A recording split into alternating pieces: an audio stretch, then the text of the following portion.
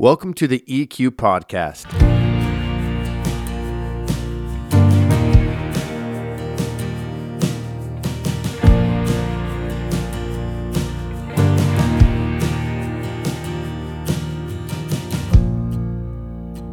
All right, welcome to the EQ Podcast, a show focused on equipping ministry leaders within the Pacific Northwest here in the Calvary Chapel Association. I'm your host, Zach Lamberson, and with me as always is Pastor Steve Winery. Hi, guys. And we'd like to welcome back to the show today a guest we've had on before, Pastor Dallas Sandoval from Toppenish, Calvary Chapel. How you doing, Dallas? Hey, I'm doing good, Zach. Good to see you, bro. Yeah, you too, man. And we're doing something different on the podcast in the moving forward in the series. We're going to not just interview pastors, but we want to kind of go through Chuck's classic book, Calvary Distinctives. And I love this book. It's such a great ministry tool just to kind of share what's unique and different about what we do as Calvary's. And really, it's, what makes us distinct. That's the idea of the Calvary Distinctive is it makes us unique among the church. And that's one of the things Chuck says in the opening is, if all churches were the same, we would just all get together, but God has a unique plan for every church. And so we're looking specifically today at the call to ministry, and that's kind of in the introduction to the book, but I think it's such an important topic. As you guys know, to know your calling, that God has called you to this ministry. And, I wanted to just start with you, Dallas. And 2 Peter talks about knowing your calling, right? Making sure your calling election is sure. And then Jesus talks about the counting of the cost that we take as his disciples. And I wanted to just ask you, why is it so essential for pastors to know their callings? And what does that even mean? How do you explain that to guys who are looking to get into ministry and tangibly, this is what it looks like? Yeah, it's funny, man. I remember back when we had the home group Bible study, and the people that were attending were like, man, I think God's doing a fresh work, because when we started our home group, we weren't trying to start a church. And so I never really saw myself as being a pastor. But then when I began to, consider that question in my own heart, man, am I called to be a pastor? I knew one of the things was that I would have to be definitely sure that I was. And so the necessity to be convinced. And then I actually met with a guy and I said, hey, because he had been at it for a while. I was like, how do you know when God's, calling you to be a pastor? And he said, do you have the burden? Do you have a burden for lost souls? Do you have a burden to teach his word? And I was like, okay, yeah, both of those. And then he said something to me I never forgot to this day. He said, has God surrounded you with people that want to learn the word? And I was like, yeah. And he said this. He said, a shepherd has sheep around him. And so God will bring his people to you so that you can feed them the word. But yeah, it is so important to be convinced of it, to know that you're called, because if not, then you live in a state of insecurity. And man, you never want to do ministry in a state of insecurity, because then you're operating in fear, and the decisions you make are not only going to hurt you, your family, but probably the church as well. So yeah, you want to be convinced, bro. Yeah. Steve, I know you have a unique story too, how God called you to ministry. And, use that as kind of an anchor in your ministry. God calls you to Tri-Cities, and I've heard you say it before, I'm not going to leave until he tells me to leave. And I think that's so important. If God's called me here, I'm here for the long haul. And so when people try to come in and take over your Bible study or whatever, you kind of explain that a little bit. Yeah, exactly. I grew up in Southern California, and that's where I got saved at. And so there's a lot of weird people in Southern California. And so you do a home fellowship, and that's where I started out. And when it's 2 or 3 guys, nobody cares about it. But when it starts getting to, 40 and 50 people, then all of a sudden people, it's just this weird thing. They want to come in and take over.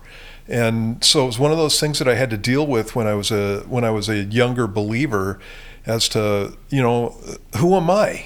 And that's one of the things that a wolf will do to you. He'll walk in on the work that God's doing and go, this is God's church, this is not your church, or this is God's Bible study, it's not your Bible study. And how do you argue with that? And the answer is you don't, because it is God's church, it is God's Bible study, but did God call you to it or not? And if God called you to it, you don't get to abdicate, you don't get to give it to somebody else. And so there are things that you have to have squared away. Otherwise, Satan just uses it. Like Dallas was talking about. He just uses it to wreck things. And when I one of the things that Dallas also mentioned is that if you don't know if you're called, you're operating from fear, and it can cause problems for you and your family and for the people. And that's something that I always kept in mind when I looked at what God had me doing. It's like, who am I to inflict myself on a bunch of people, right? And so I better know that I'm supposed to be here. So, because if God's got somebody else, then let's let him do it, and I can get out of the way of this whole thing. And so it can't be a self-centered type of thing. It needs to be focused on the people. So before I came up here, it was me and a couple other guys, Mitch, one of them, and we had been talking about building. I was a contractor, so we'd been talking about buying some land and building houses. And I said, okay, we're going to do this. We got to pray about it. We went home and we were all together and we prayed together, and God told me, you're not even going to be here. And that started a year-long prayer meeting before we ever came up. And during that year that we were praying, God gave us, like literally pages of passages in the Bible about what was going to happen and how things would go, and and that kind of situation. Then we came up and checked it out, and a couple things like that. And so, by the end of that year, I have no doubt that I'm supposed to be here.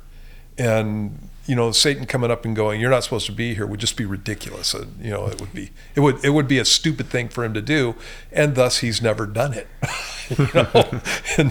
And so making sure that your calling is something. Not only are you called to be a pastor, but are you called to be a pastor in the place where God's got you? And when God moves you someplace, you stay there until he moves you on. Yeah. So. Amen. Yeah, I was thinking that dynamic, because I was trying to reconcile, from me, when I think of pastors who doubt their calling, are often the ones who lead the flock, right? They abandon their sheep. But where's there room for church planners? Because that was something Paul did, is he would go and establish, and then he would move on. And it seems irresponsible as a pastor who stayed in a place for so long to move on all the time. But how do you reconcile that, I guess, is a question. Dallas, what do you think? I think there has to be, commitment's the word that sticks out to me, right? You need to be committed to the calling. You need to be committed to what God's given you to do specifically. And whether that is behind a pulpit or in a living room, you're feeding sheep. And that is just what you've got to decide in your mind once and for all, that I'm going to be committed to this calling. I know that God called me. He started me. He'll stop me. And so whether that's, planting a church and it's, maybe slow growth, and those times of discouragement come, which they will come, right? Discouragement, testing, all those things are going to come. But I believe that if we anchor ourselves in Christ and make sure that he is our first love, and that we're taking care of our character, the fruit's going to come eventually. Consistency is a huge thing. Being consistent, being continuing to be at that calling. You're going to stay the course, man. And that to me is so important. A lot of guys, they get discouraged and they give up. They give up because then they start questioning their calling. Well, man, so-and-so started a church, and from what he said, he had 1,000 the second week, whatever, or he had 1,000 the first year. And, come on, you just got to make sure that God has called you to be a shepherd, and whether that's feeding one or two sheep or feeding a bunch of them, that you're going to continue to do it no matter what happens. And there's always going to be that testing, right? There's always going to be that testing. You're going to be hit with some shots that's going to be tempting you to quit the calling, whether it's a personal attack on you or your family or your health or whatever, right? You're going to go through testing because that's just a part of the calling. But you have to have a made up mind that I'm going to continue in this because God called me to do it. So, yeah, man, that's just really what speaks to my heart, man. Yeah. I think that's a really important point too, because God didn't call me to have a large church.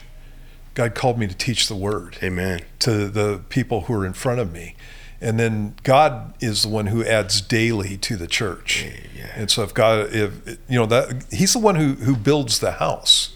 And in the Distinctives, Chuck also talks about the fact that if the Lord's building the house, then it's going to grow, and that's where it needs to be. If I'm building the house, I got to maintain the thing, or I got to work hard at this, and that's not what we're called to do. We're called to just teach the sheep and be faithful to the ones that are sitting in front of us. And then if God's got something going on, then he's got something going on. And are you satisfied with the place that God's got you?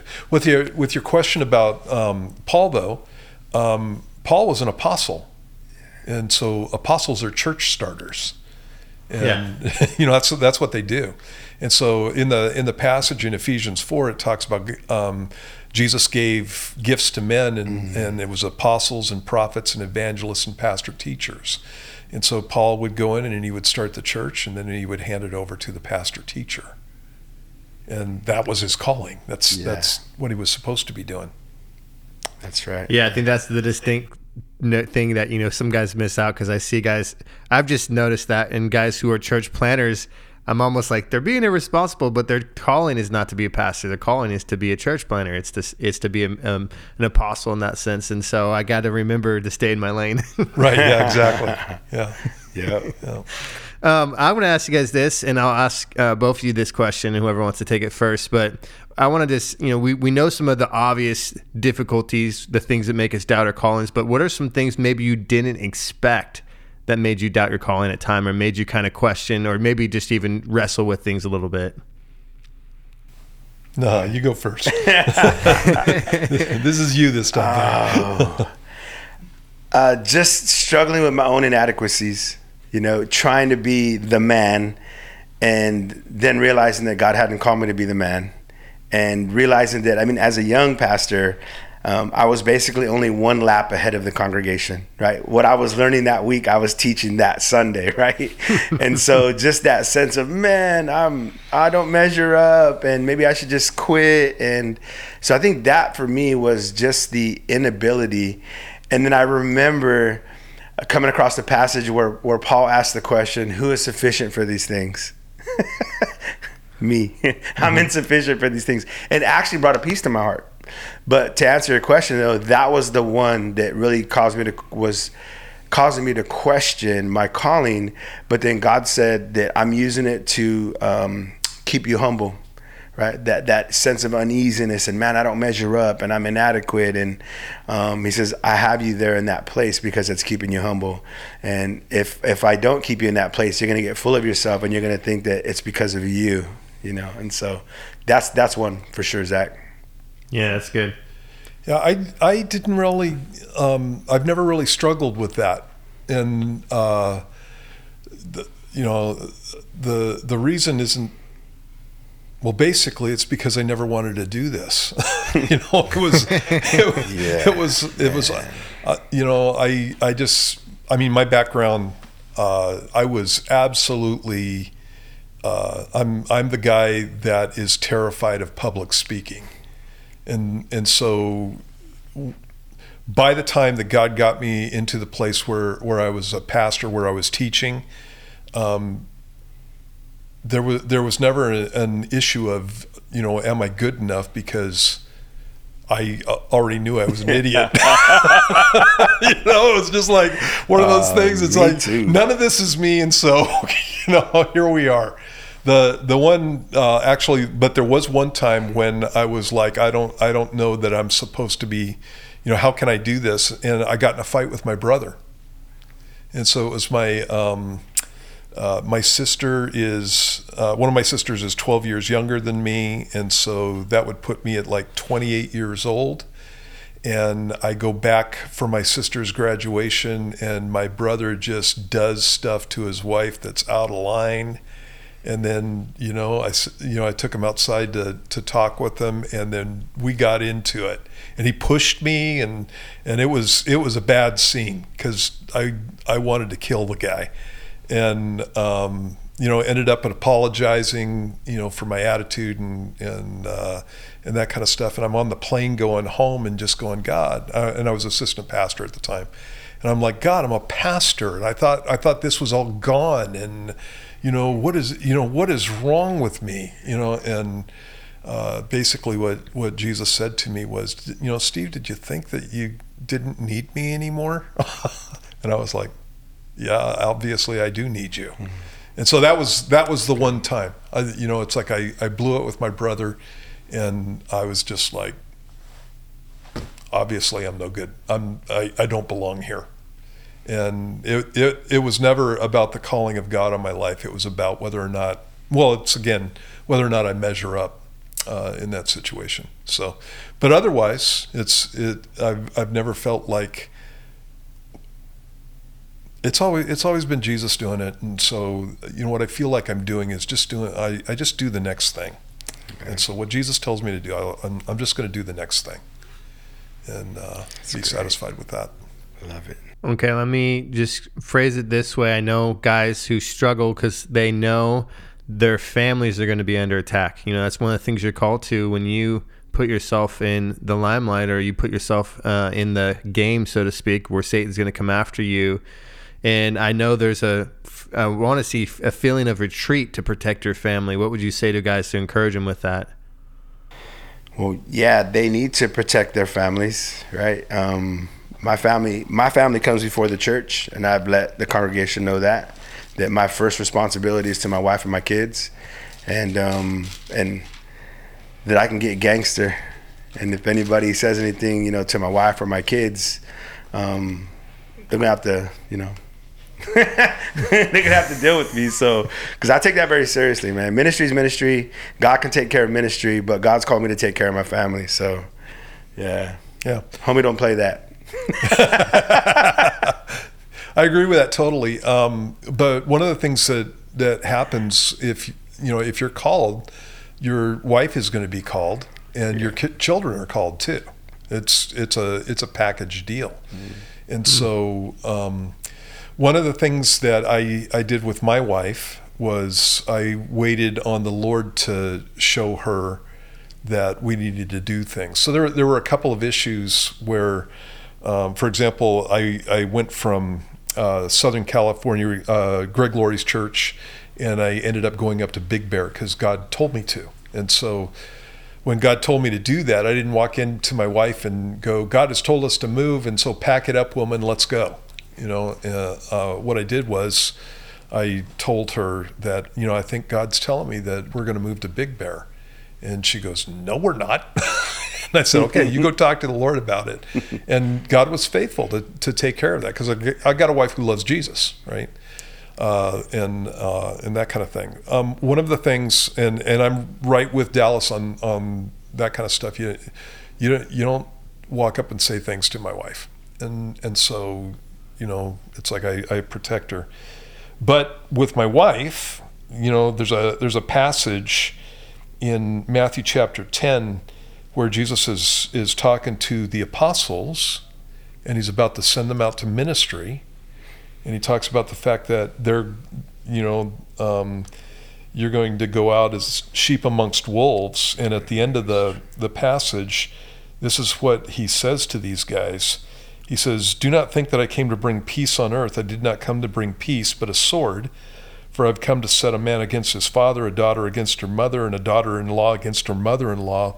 And a man's enemies will be those of his own household. He who loves father or mother more than me is not worthy of me. And he who loves son or daughter more than me is not worthy of me. And he who does not take his cross and follow after me is not worthy of me. He who finds his life will lose it, and he who loses his life for my sake will find it. And obviously, again, this is in the context of ministry. And so I need to understand that I'm a follower of Jesus Christ. I'm not a follower of focus on the family. And I'm not diminishing that ministry at all. My family is not first before Jesus. Right. My family does come before church, but it's not first before Jesus. And so if Jesus has called me into a certain thing, then that calling is going to be something that goes along with the rest of my family. And that means that they have to be on board too. And so I've seen situations where guys were pastors and their wife was undermining the ministry because she didn't want to be there, and felt like in that instance it was a situation where she felt like he was putting the ministry above her, and that kind of stuff. And there are those struggles that you have with your wife and with your kids, and what you have to do as a called pastor is make sure that you're not neglecting your family for the church. And this stuff can be done. And you know, it's like you just don't put church above your family. And so my wife knows that there are sacrifices that have to be made because we're involved in ministry, but I make the sacrifices as minimal as I possibly can, and I make sure that she's taken care of. And it was the same thing with my kids. I don't know about your kids, but my kids growing up in ministry, it's like everybody thinks that they know them, and it's like they're always saying stuff to them and that kind of stuff. And so we had to talk those things through and make sure that my kids had the right attitude. Dude, this is where we live. This is what we do. This is what God's called us to. And so you need to be kind to the people and that kind of stuff. No, you don't have to do what they say. Right. And all of that kind of stuff. But yeah, when a pastor is called, if he's got a family, then God hasn't just called him, he's called the family too. And they're going to know that, and it's going to be something that they jump into in the sense of God's going to make that a situation where they're on board. So that's true. Yeah. I would say too, if you think that not going into the ministry or minimizing it is going to protect your family, the safest place to be is in God's will. So, even for your kids, for your family is to be where God wants you, even if it means they're going to be attacked. I mean, that's just a, honest truth, because you get into ministry, you're going to be attacked. But that if God's got you there, then he's going to protect you there as well. So yeah. One more thing about that is I don't love my family more than Jesus does. And so if he's got us in this place, he loves them more than I do. Amen. And so he knows the things that they're going to go through. He knows the struggles that are going to be involved in that. And he's got that. And so I need to in all these things, I mean, when you just talk about being a Christian, you become a Christian, your family becomes a target, and that's the way that goes. This is where we live, and so I can't allow the fact that my family might be going through things. I mean, if I say something at work, and people at work don't like what I say, and I get fired over it, is that going to affect my family? And so am I going to stop witnessing because I'm afraid that, and so on and so on. I mean, you can come up with all kinds of scenarios, but again, the reality is that Jesus loves us more than we could ever know, and he loves my kids more than I could ever love them. That's and right. He loves my wife more than I could ever love her, and he's got all that. So yeah. Yep. Are these so I'm thinking of things to encourage guys, like what are something you'd say to a guy who is struggling, who's in, kind of doubting his calling, kind of going, whether it feels like, maybe he gives you a phone call and says, hey, I'm really struggling. The church is struggling.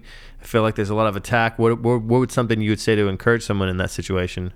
For me, it would be just encouraging him to stay intimate in his devotional life, right? Because we are sons before we're pastors, right? And that's what matters more to the Lord, our sonship and not the pastoralship. If we handle the sonship stuff as a priority, the pastoral stuff will eventually work itself out. But we need to stay intimate above all things. We need to keep him our first love, and the discouragement will it'll get handled because then in that devotional life, that intimate life with the Lord, he is just reminding us over and over and over again that he loves us. He loves us. And so when you do ministry not for love and from love, the difficulties, the dry days, the whatever, the questioning of the calling is one thing I do know is a person can call me anything they want, but he calls me son. And so that's the best identity that you can have on planet Earth, is to be a child of God. And so when your heart is settled there, man, it's like, come what may, I'm just going to keep my hands to the plow, keep my knees bowed, and stay intimate with the Lord, and the confidence will come back, right? We all have those seasons where the confidence isn't, what it can be sometimes, but as long as we're intimate, that confidence is going to come back. Yeah.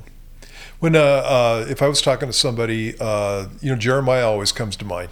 in a situation like that. You know what? Your calling is not determined by your circumstances. It's not the circumstances that called you. I like the term calling itself because it means that there's a voice there, and the voice is the voice of God. He's the one who calls me. Yeah. And so if he's called me to something, then I need to keep my eyes on him. Yep. And not on the circumstances. And so Jeremiah, it's like I can't think of a worse ministry than being at the tail end of the kingdom of Israel before they're going to go into Babylon. These people are hard-hearted, they don't care, and you look at Jeremiah's ministry and what kind of fruit came from it. And so if you're looking at numbers, there's none. Right. And so the passage where Jeremiah talks about the fact that he decided that he wasn't going to say anything anymore, but God's word burned in his heart. And basically he couldn't keep his mouth shut. And it's because God came to the guy when he's like 17 years old and says, I've called you. This is what your life is. And so I would do exactly the same thing that Dallas was talking about. It's like you have to be close to the Lord, because otherwise what you start doing is you start treating this like it's a job or like it's a career choice, and that is not what it is. This is something that is between you and the Lord, and it's something that a responsibility and a blessing that God's placed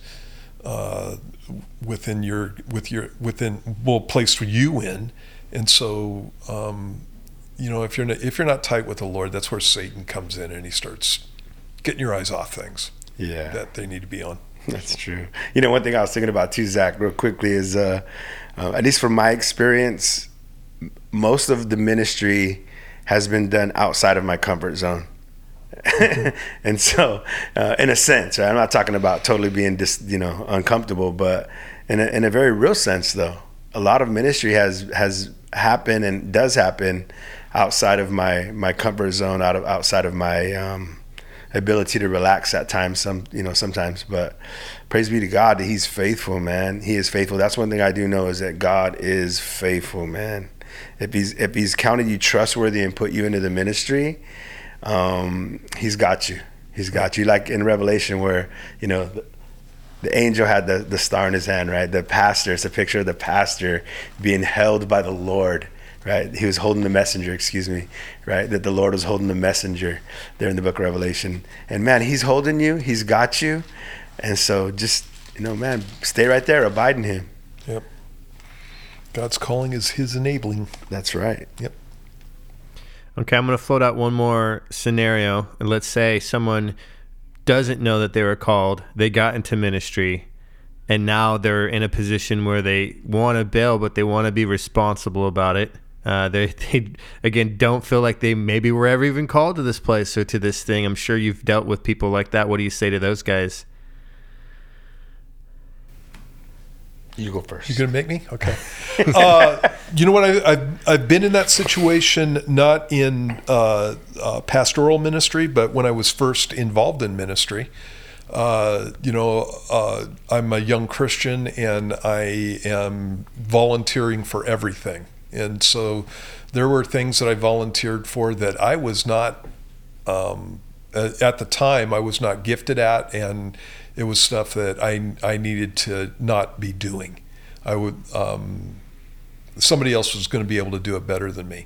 And so I was a new convert counselor for a period of time, and I just did not have the time that I needed to put into it to be able to do it effectively and that kind of stuff.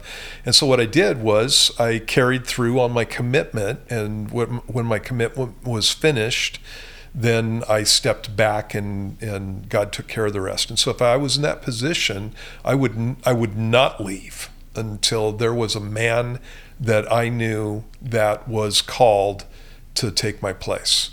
And so I've stepped into it, and I need to carry through on my responsibilities at that point until I know that I've got a guy, or until I reconcile the fact that maybe I am called and I'm just being, obstinate about it.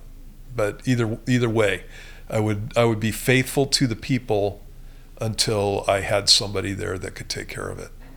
Yeah, I had an experience. I was a youth pastor for 4 years in a denomination, and loved what I was doing. Ministering every Wednesday, once a month, teaching on Sunday mornings in front of the congregation, and I loved doing it. I actually got my feet wet and got my teeth cut that way, learning how to preach and all that.